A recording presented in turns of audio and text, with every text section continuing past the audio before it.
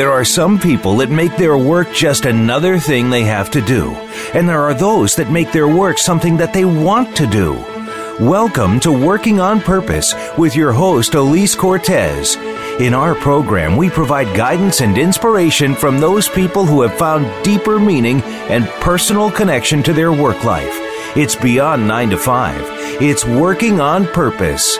Now, here is your host, Elise Cortez. Welcome back to the Working on Purpose show. Thanks for tuning in again this week. I'm your host, Elise Cortez, joining you live from Austin, Texas this week, where I'm on the road to host a women's storytelling event this Wednesday, and then to speak for the Texas Network of Youth Services Conference about leadership on Thursday.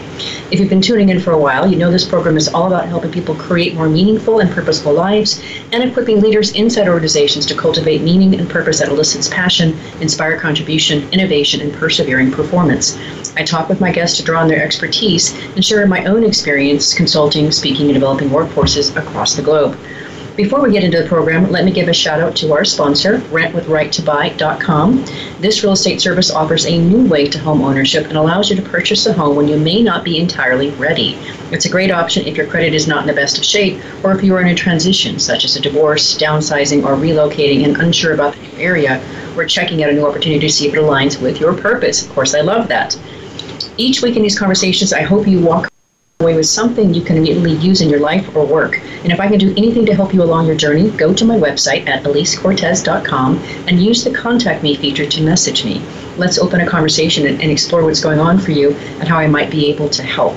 Whether you want to learn more about how to develop purpose-inspired leadership and meaning-infused culture in your organization, you want to see about joining a Catchfire online inspiration, accountability, or mastermind community to nurture your own passion and purpose. You're interested in the Women on Purpose Thought Leadership Summit and Retreat in the Portland, Oregon area, September 8th through 11th, 2019, or you'd like me to speak for your company or conference. At any event, I'm glad we're connected. Thanks for listening. Now on to this week's program. With us live, right in front of me, is Paul Garrett, who is affectionately called a law school dropout who has worked as a church pew wood planer, digital electronics scales technician, union activist, and chapter president and administrator of standardized tests, among many various diverse occupations. He had a long career with the Internal Revenue Service as one of the good guys, he likes to say, helping taxpayers resolve nightmarish problems and get their refunds and abatements. After retirement, he found himself getting antsy, so he returned to the workforce more invigorated and seeking more purpose and more than just a job. He currently assists community college faculty with technology and innovation. In this conversation, we'll be talking about some of his career highlights spanning several decades, how he learned that retirement is not healthy for him, and why constant retooling is both fun and necessary in today's ever-evolving job market. I'm here with him on Austin Community College campus. Paul, welcome to Working on Purpose. Oh, well, thank you, Elise. It is an honor and a pleasure to be here, and it's great to finally be able to meet you. Absolutely. And you and I connected sometime. You had heard my show at some point, and for our listeners' sake, so you understand just how this conversation came to be, I knew that I was going to be in Austin to be speaking at this conference, and then I thought, what the heck, I'll go ahead and host a women's storytelling session. And I thought, well, I'm on the road. Wouldn't it be fun to source my guest from Austin? At which point I began looking for people I knew in Austin, remembered that you and I were connected on LinkedIn, and I thought we could have an interesting conversation. So literally, it's freshly generated content from the road. Thank you, Paul. Well, you're welcome. And you needed to find somebody truly weird since we're trying to keep it that way in Austin. Oh, let's keep it weird in Austin. Sounds good. Well, there's three things that I want to talk about with you that I think are pertinent to our listenership. And the first one is just talking about your overall career. You've done lots of different things, and I like to be able to find what you have found meaningful about your work. So first, why did you study, why law school? Well, I think it was the thing to do, and that I'd always, grown up expected in a way that I would go into law and even maybe even politics, and I did really well on the entrance exam, LSAT, and I thought that meant that was what I should do, because I excelled in that. And what I found was that I was living somebody else's dream, not my own, and it was time for me to step back and live my life according to my own needs and my own dreams. Let me comment on that really quick, Paul. That is so, so, so important. I have a 16-year-old daughter, and she's right now, of course, in the throes trying to figure out what she's going to study when she goes to college. She thinks probably medicine, and I've had a lot of conversation with her to say, make sure that you choose whatever it is you're going into. You're the one who's going to live that life. So I really applaud that you were able to step back and say, this is not for me. How did you know?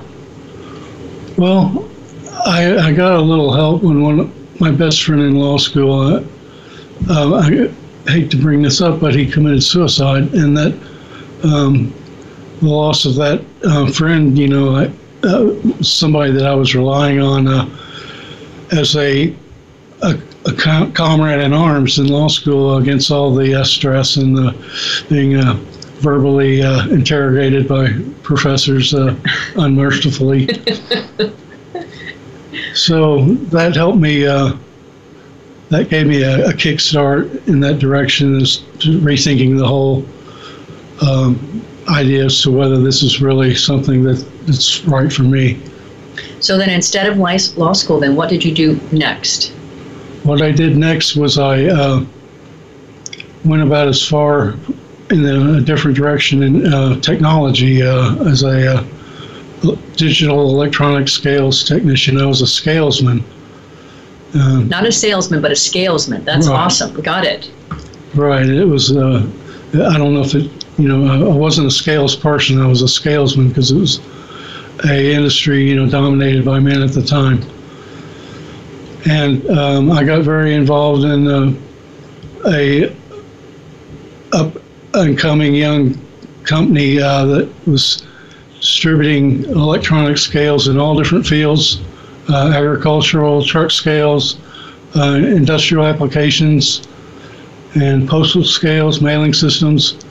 And I would go help the salespeople do presentations and then do the installations, and then we would sell service contracts. And so I was the one, as part of the service staff, that was called upon when everything started coming up less than perfect from what we promised. With all due respect to you attorneys out there who are listening to the show, that sounds like so much more fun than arguing with someone.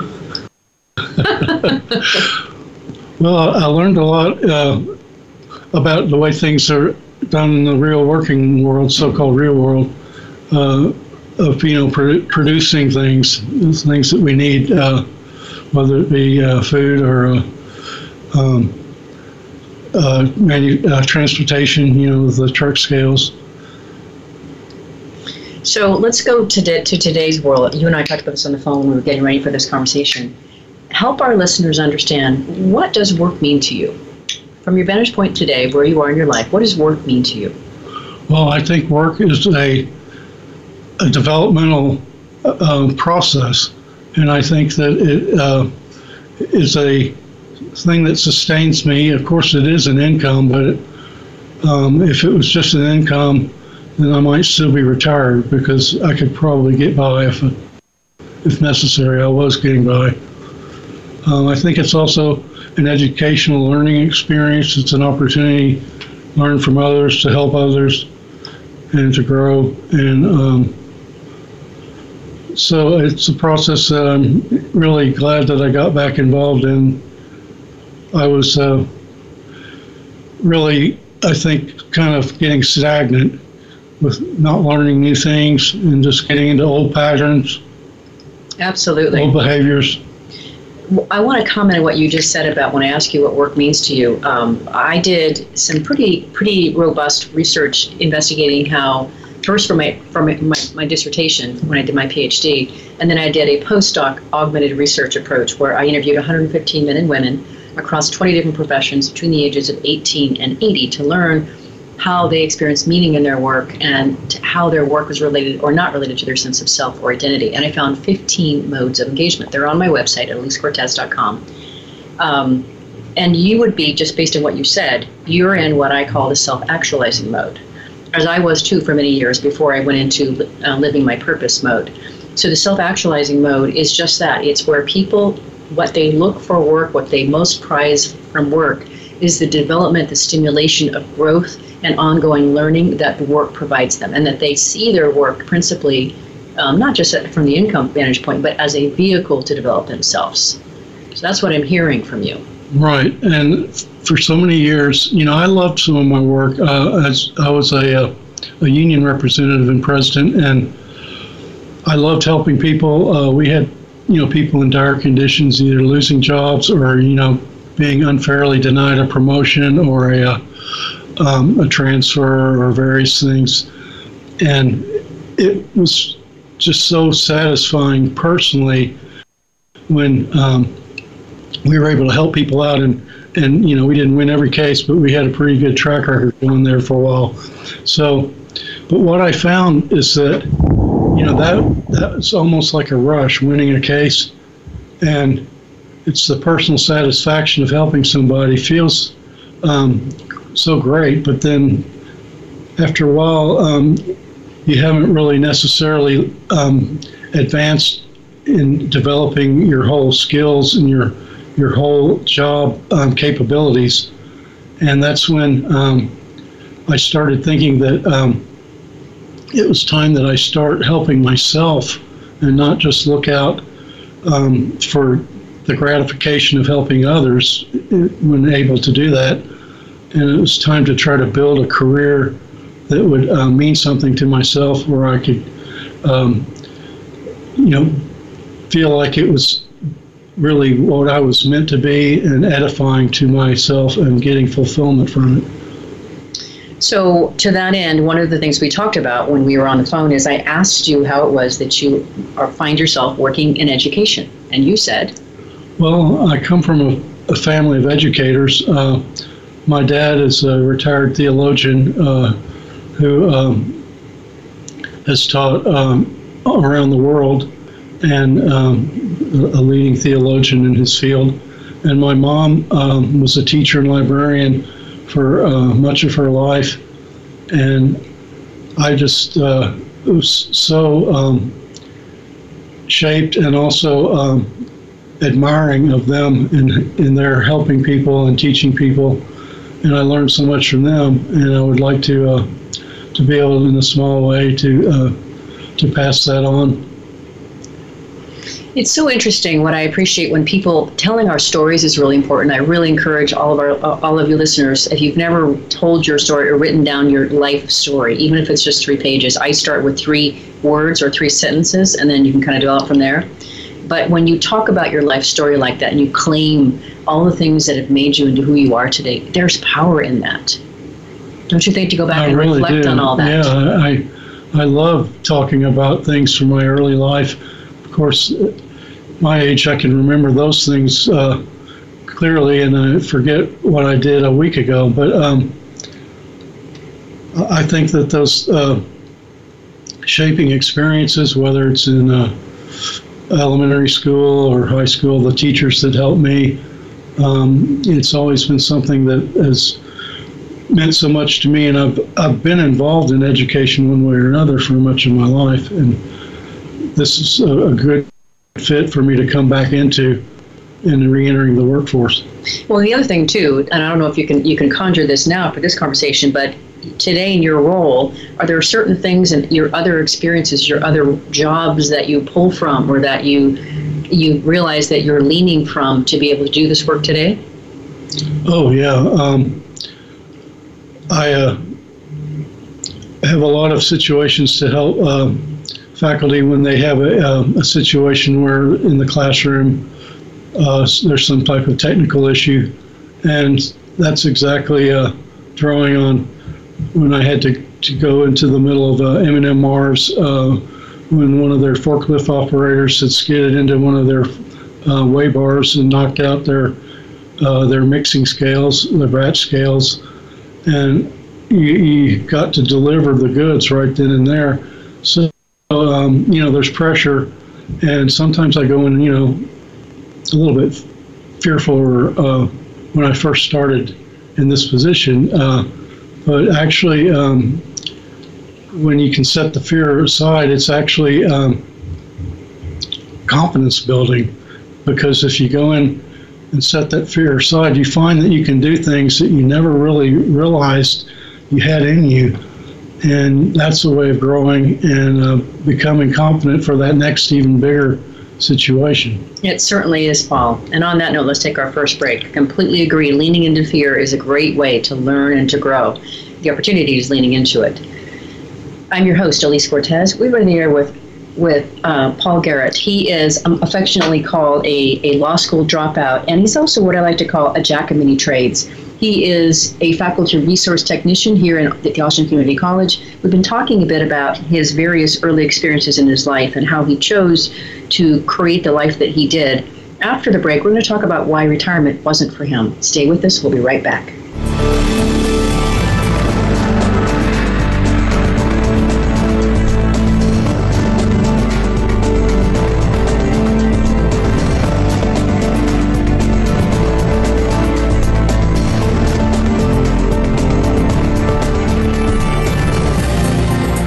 Elise Cortez is a speaker and engagement and development catalyst. She designs and delivers professional development, leadership, and engagement workshops and can bring her expertise to your organization. She will help ignite meaningful development within your workforce that will increase employee engagement, performance, and retention.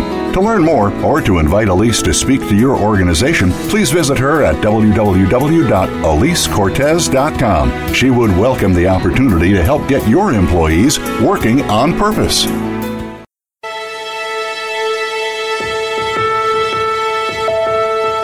This is Working on Purpose with Elise Cortez.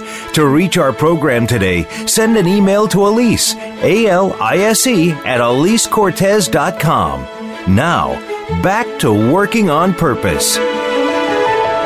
Thanks for staying with us, and welcome back to Working on Purpose. If you're just joining us, my guest is Paul Garrett. Among other many affectionate things, he's known as a law school dropout, and he's also a jack of many, many trades that he's very proud of. Today, he is a faculty resource technician and works for the Austin Community College. We've been talking before the break about really some of his earlier experiences in the work world and what work means to him. And for this part of the conversation, I want to focus on why retirement wasn't a good idea. So, Paul, help us understand a little bit about what was going on for you. You retired from first what position and when? How long ago?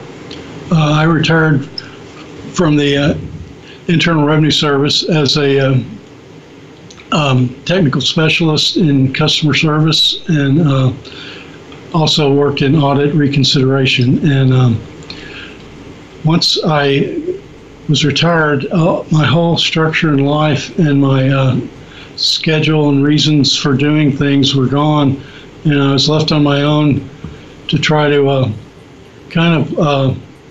wade through the day.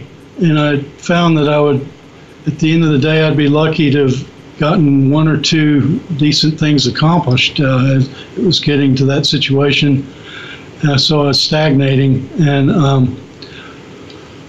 it was starting to lead me to become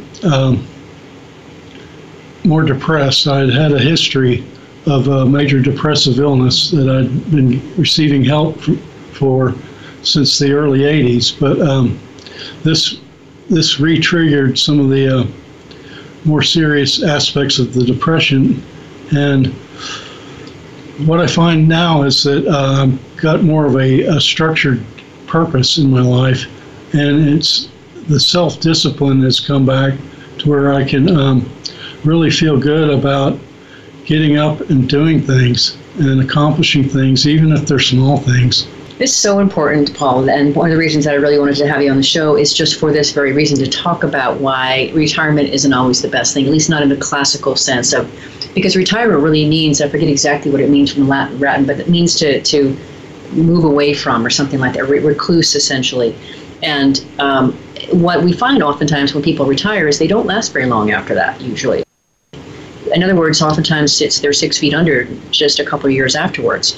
And I can tell you that my own mother passed away this January 2019 at the age of 73. She had major COPD, smoking-related conditions that were complications, but I am firmly convinced if she had something to focus on to be of service to others, she would have lasted much longer than she did. I'm so sorry for your loss. My dad is in his early 90s. He'll be 94 this year, and he kept teaching until his late 80s. He was a part-time faculty still in the seminary. And I think that that's really what has kept him going is his drive. When he got sick recently, it was what should have been a fatal incident, but his will to live and his drive, it kept him going. It forced himself to live almost. He just picked himself up from that situation. And that's exactly what we're getting at here. So if my listeners have heard me for a while, they know that I'm also a logotherapist, which means that I adhere to existential psychology principles that were created by Viktor Frankl, who has really talked a lot about the importance of the will to live. And that actually meaning is the most critical motivational factor to man. So when we have something in our lives that we can find meaningful, and that can be to be of service for others, to others, whatever it is, it's that ability to be able to create and discover meaning in the moment and across our lives that helps us have that will to live. And it's so important. Yeah, I find that it's the drive to live. It's something that I tap into in overcoming depression. It can help me in my health experiences get more involved in things, and it just has a reciprocal and a ripple effect in all of my life, like becoming more involved across the board.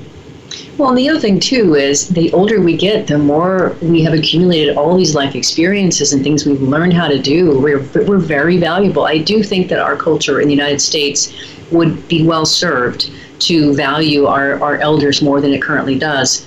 So even if when we talk about retirement in the traditional sense, you can still do many other things to be useful. Like, for example, one of my dear friends, both of his parents, do a lot of volunteer work in the community feeding the homeless. And they are counted on for that. They're depended on for that. And it lights them up. They don't get paid for it. But this is their contribution to their community, and people love them for that. So there's so many ways to be of service when we maybe aren't dependent on making a living and income anymore, that are so important for well-being. I agree. That they have found a mission, and that has to just amplify the will to live. And, there's been times when I felt that mission when I was representing people, employees. That really, I had a drive, and it kept me going. And then I realized in the long run that I needed to apply some of that drive to building myself up and be ready for the future and have a fully developed self and fully advanced career. And we want to talk more about that too in our next segment, so let's hold those thoughts. And in terms of retirement, do you know very many people in your immediate midst who are fully retired and don't work? No, I'm not a member of, when I was retired, I didn't join up, the various retirement groups or in the neighborhood association, there's a retirees club. I didn't join up, but maybe I should have, because it might have helped me get going better and be more social and more active. But no, I deal mainly with people that are working people. Mm-hmm. So you're reminding me, I don't know what it is you just said there, Paul, but it reminded very fondly of a joke that I heard Ben Zander share in one of his YouTube videos. I use his work, The Art of Possibility, sometimes to make some points, but he talks about how a cab stops in New York City for this gentleman who hops in the back seat, and the guy in the back seat goes, "Step on it, go as fast as you can." And the cab driver says to him, "Where are we going?" And he goes, "It doesn't matter, I'm needed everywhere." I just think that is so great, right? If you can go through life thinking like that, right? I'm up to something, I'm needed everywhere I go. Think about the fuel that gives you, and how that would help you get out of bed, give a spring to your step, allow you to be of service. I mean, it's beautiful when you can conjure that kind of a perspective for yourself. That's great New York humor, and you got to be ready to deal with everywhere there.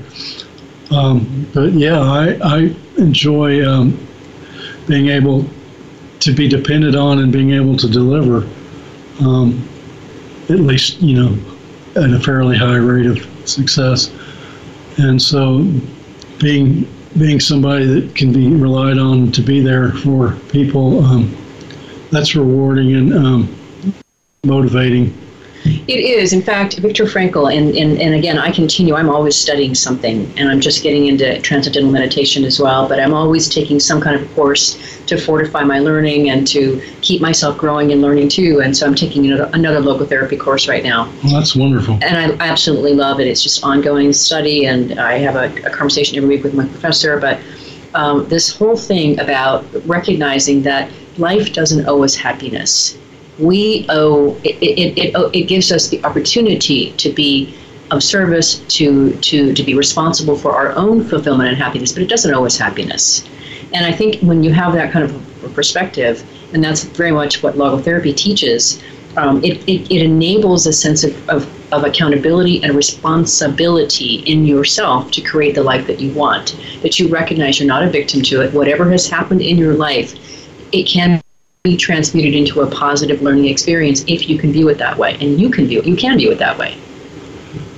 Yeah, that sounds like I was listening to one of your recent podcasts about overcoming overwhelming experiences or difficultly life experiences, and the ways of turning that around and making them work for you. Well, I'm of the firm belief that embracing adversity helps us become the person we are meant to become. And for the longest time, Paul, I used to say I probably won't amount to much in life because I really haven't had to deal with a lot in my life. I haven't had to overcome a lot in my life. And I was really worried that I was going to be, just an average, mediocre human being. And a few things along the way have helped me that I've had to deal with that were hard. The divorce was very hard. And there have been a few other things that have really helped me. And I'm so grateful for those things because they really did help me become who I believe I'm supposed to become. And when you look at it that way, it is such a gift. Yeah, I've been knocked down flat on my face, various times in my life. And seemingly the hardest thing that I've dealt with since the previous knockdown. But in taking those lumps, I find that I'm able to deal with even bigger challenges, and I'm ready for them. Yes, and so going back to our topic here about avoiding retirement, or at least the classical sense of it. I'm not saying that if you don't have to be dependent on making an income anymore, that's not great. But finding a way to challenge yourself, to be of service to other people, to keep yourself learning and growing is so important for ongoing well-being. And also, too, in my view, honoring this one precious life we've been given. I mentioned that my mother died in early January of this year. Well, my father followed her out 28 days later. So I have a wholly different perspective about when I ask my audiences, what will you do with this one precious life? Because now I really, really understand how finite life really is. And so I have this urgency and intensity to do all these things that I've got on my radar to get done my book and my platform, all these things that I'm working on.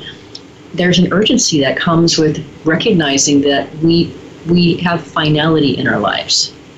Yeah, it's exciting and it's daunting, but it's such a challenge. I find that I've been able to take advantage of some supportive opportunities here at the college with some of the training that's offered.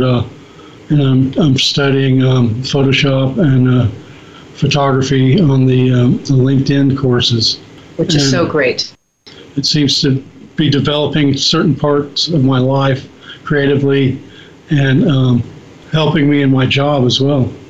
Yeah, and I want to talk a little bit more about that after we we go on the break here, because I really want to focus on that retooling here. But before we get there, back to, I remembered finally what that retirement actually means, to withdraw from. So you're withdrawing, you could say that it means you're kind of withdrawing from sort of society in many ways.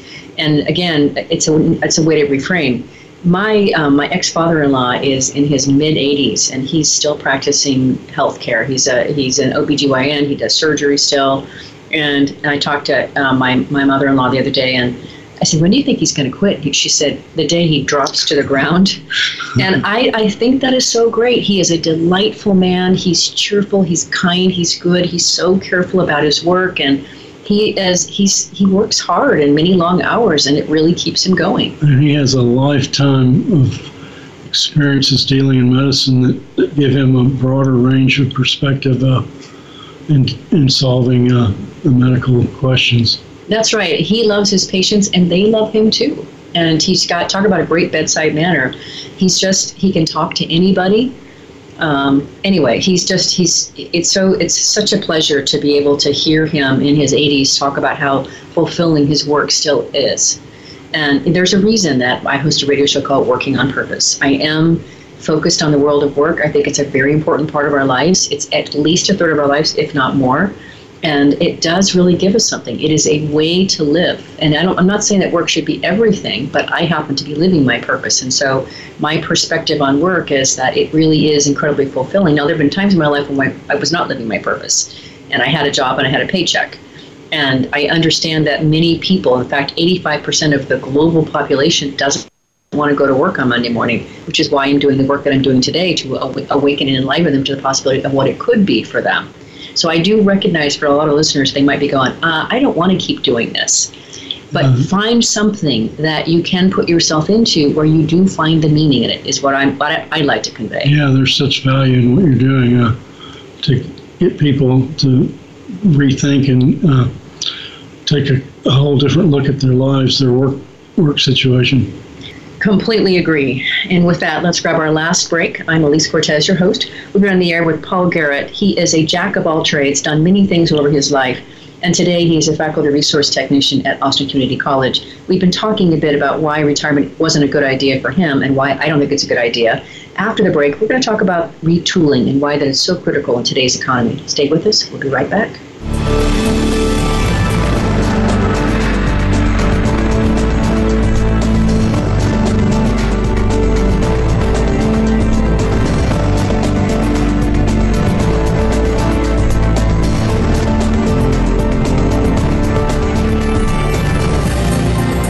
Elise Cortez is a speaker and engagement and development catalyst. She designs and delivers professional development, leadership, and engagement workshops and can bring her expertise to your organization. She will help ignite meaningful development within your workforce that will increase employee engagement, performance, and retention.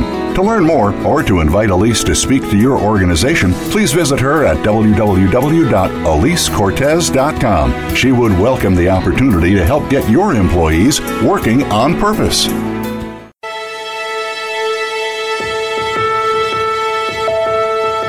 This is Working on Purpose with Elise Cortez. To reach our program today, send an email to Elise, ALISE, at elisecortez.com. Now, back to Working on Purpose. Thanks for staying with us, and welcome back to Working on Purpose. If you're just tuning in, my guest is Paul Garrett. We call him a jack of all trades, of many trades. Today, he is a faculty resource technician at Austin Community College. We were talking before the break about why retirement just wasn't a good idea for him and really what pulled him out of it. In this next segment, we want to talk about what he's doing today to help him continue to learn, to grow, and to retool. So he mentioned earlier before in the last segment that he was taking a couple courses on LinkedIn. One's photography, one's Photoshop. Let's talk about first why you chose those particular courses, Paul. Why those two courses? Well, the Photoshop is directly tied into our efforts here in the Faculty Resource Center to help faculty prepare their lesson plans, to help them to be able to answer their questions about Photoshop.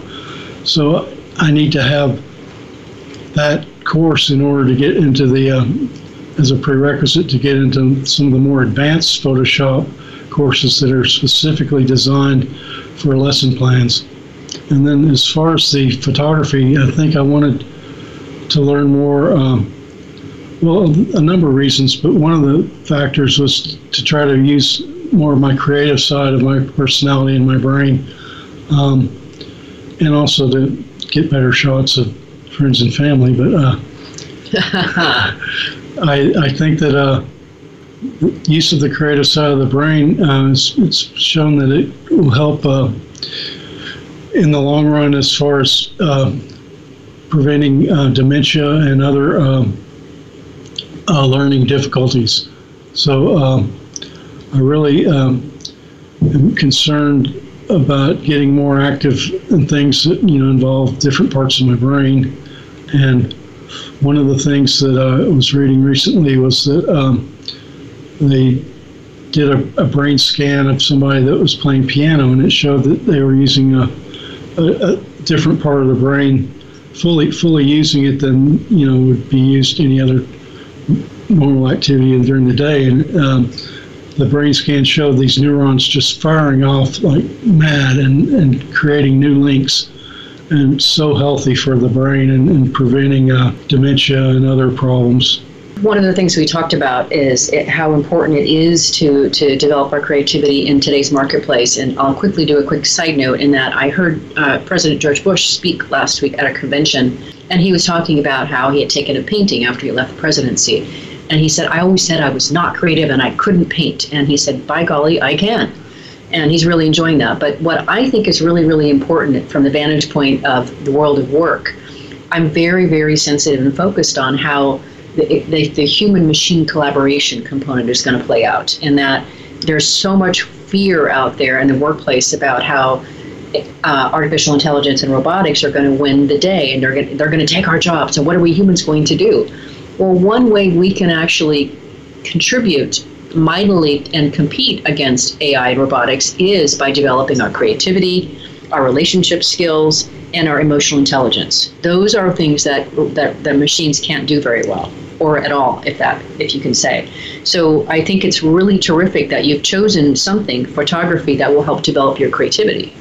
I've got like 36 courses in my queue, so I'm really interested also in going back and picking up a musical instrument, probably the piano, help develop that.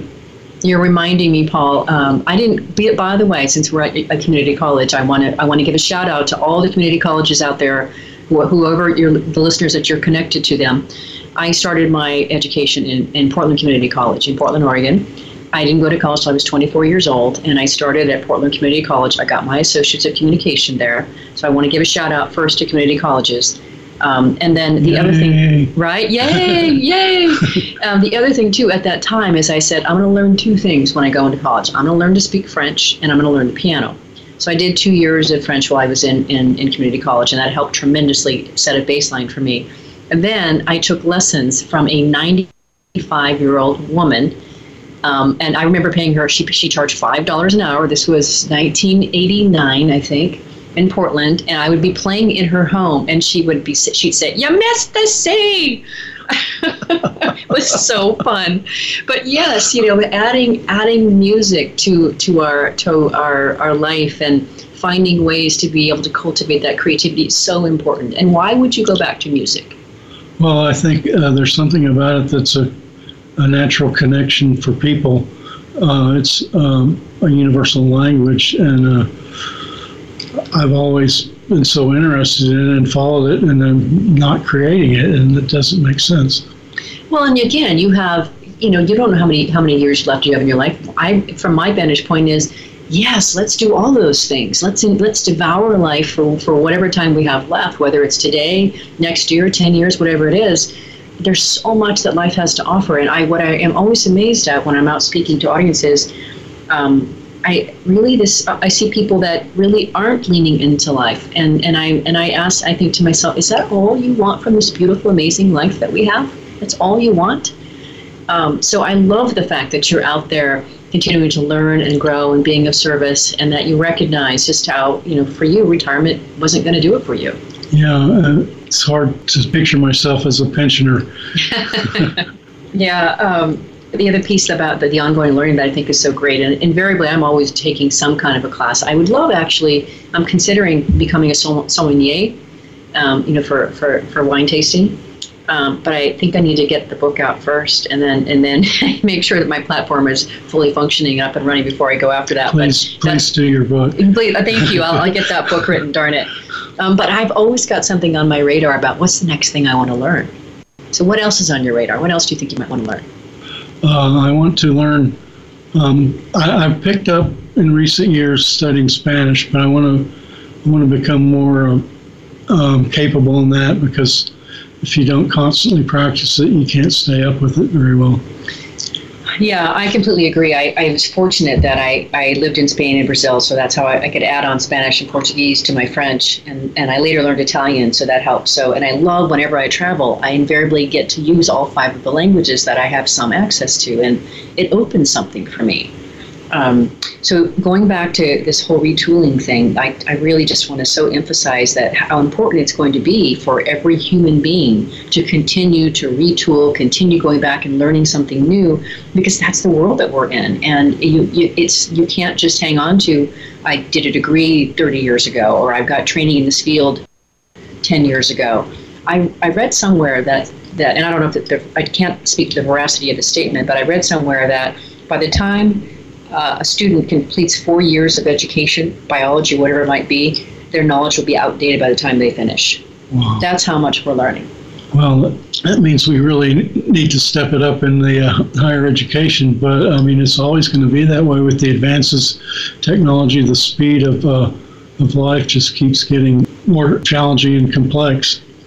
It does, and that's why another reason I wanted to have you on the show is to really reiterate to our listeners the importance of, I know it takes time, and oftentimes it takes a financial investment to go and learn something additional, but it is really the only way you're going to stay viable in the workforce today is to continue developing new skills. I can tell you, for me, for example, I've up until recently, I would always say I'm not technical. I don't do technical things. I don't do technology. Well, guess what? That can't be so in order to live in today's world. I cannot allow that to be my reality. So now I'm into, I can learn. And I can learn, I have learned. And so for your listeners out there that are really sort of protesting and sort of resisting this idea of learning something new, maybe it's a brand new field even, I really want to encourage you to look into that and see the possibilities for yourself. And Paul's coming out of retirement. He came from the Internal Revenue Service to a community college. That is so great. It's so fresh. And I can also attest to the listeners that Elise is somewhat of a gearhead now. Very proud of that. I'm very proud of it. Yes, you should have seen her set up the show equipment. My daughter is 16. She has taught me a lot as well. So she's very patient with me, but she's taught me a lot as well. So whenever I'm in a jam, I remember when I first got my iPhone years and years ago, and I flew from Dallas to San Francisco. And I got off the plane and I didn't know how to turn it back on. So I stopped the first youngest person I could find and said, "Hi, can you help me?" And of course they did. Can you rescue me? I love that. Right. So that's another thing that I really want to also call out that organizations I really encourage organizations to do is really what we call reverse mentoring, where inside the organization, pairing very young people with much more senior people together in a one-on-one relationship so that the young people can teach the older people how to utilize technology in a way that really makes a difference in their lives, among other things, social media and other things that they are natural at. And the older people can teach them things like the history of the organization, how politics work, why relationships are important, how decisions get made. Right, and the importance of how showing up at meetings is and things like that. So that is another part of ongoing learning that I think is critical, especially as organizations start to see more and more older people start to leave and maybe leave the workforce. And we will be more and more fueled by millennials and Generation Z, and we need that handoff. You need the organizational, cultural, oral histories. Absolutely. And personal stories and tales of success and failure.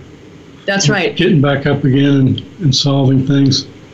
Yes, and also what's really important too, and this goes back to, I would still put it in the learning category, it is part of the culture, is to be able to pass on that tradition to the people that are coming into the organization in a way that they know and recognize that they're part of something much bigger than they can maybe imagine just coming into the organization new and seeing this small, what seems like maybe a small role to them.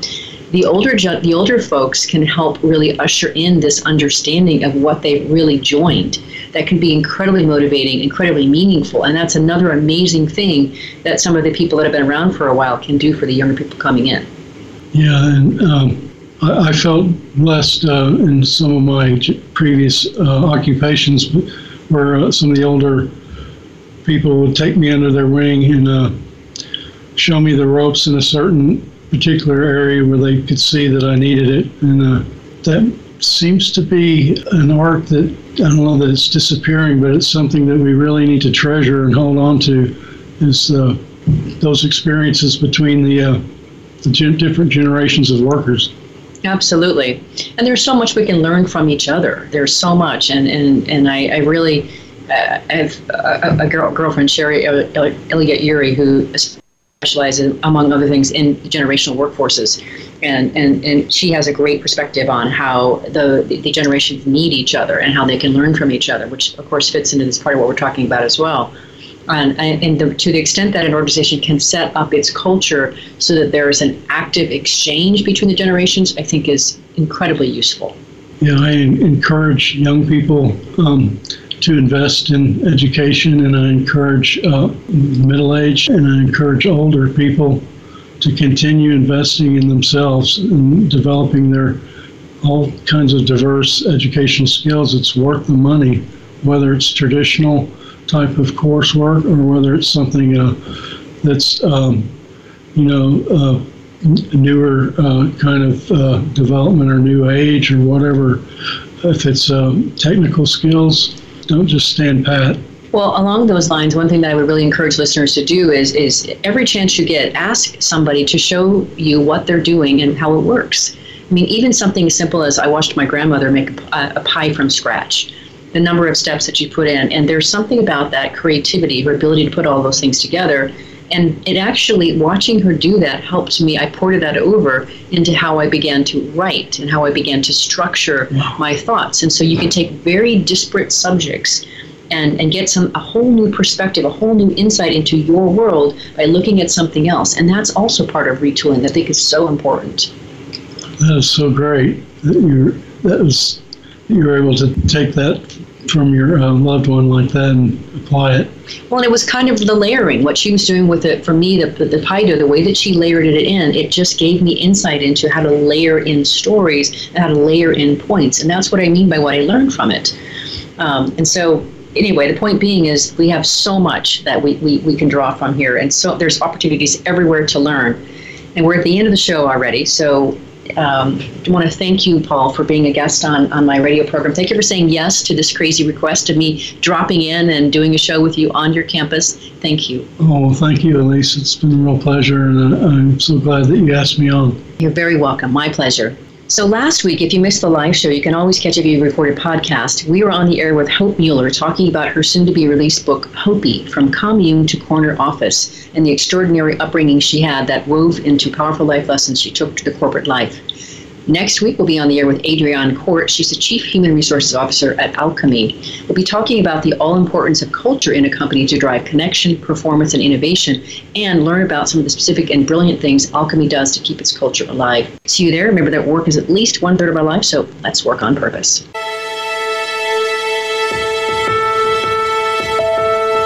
We hope you've enjoyed this week's program. Be sure to tune in to Working on Purpose, featuring your host, Elise Cortez, each week on the Voice America Empowerment Channel. This week, find your life's purpose at work.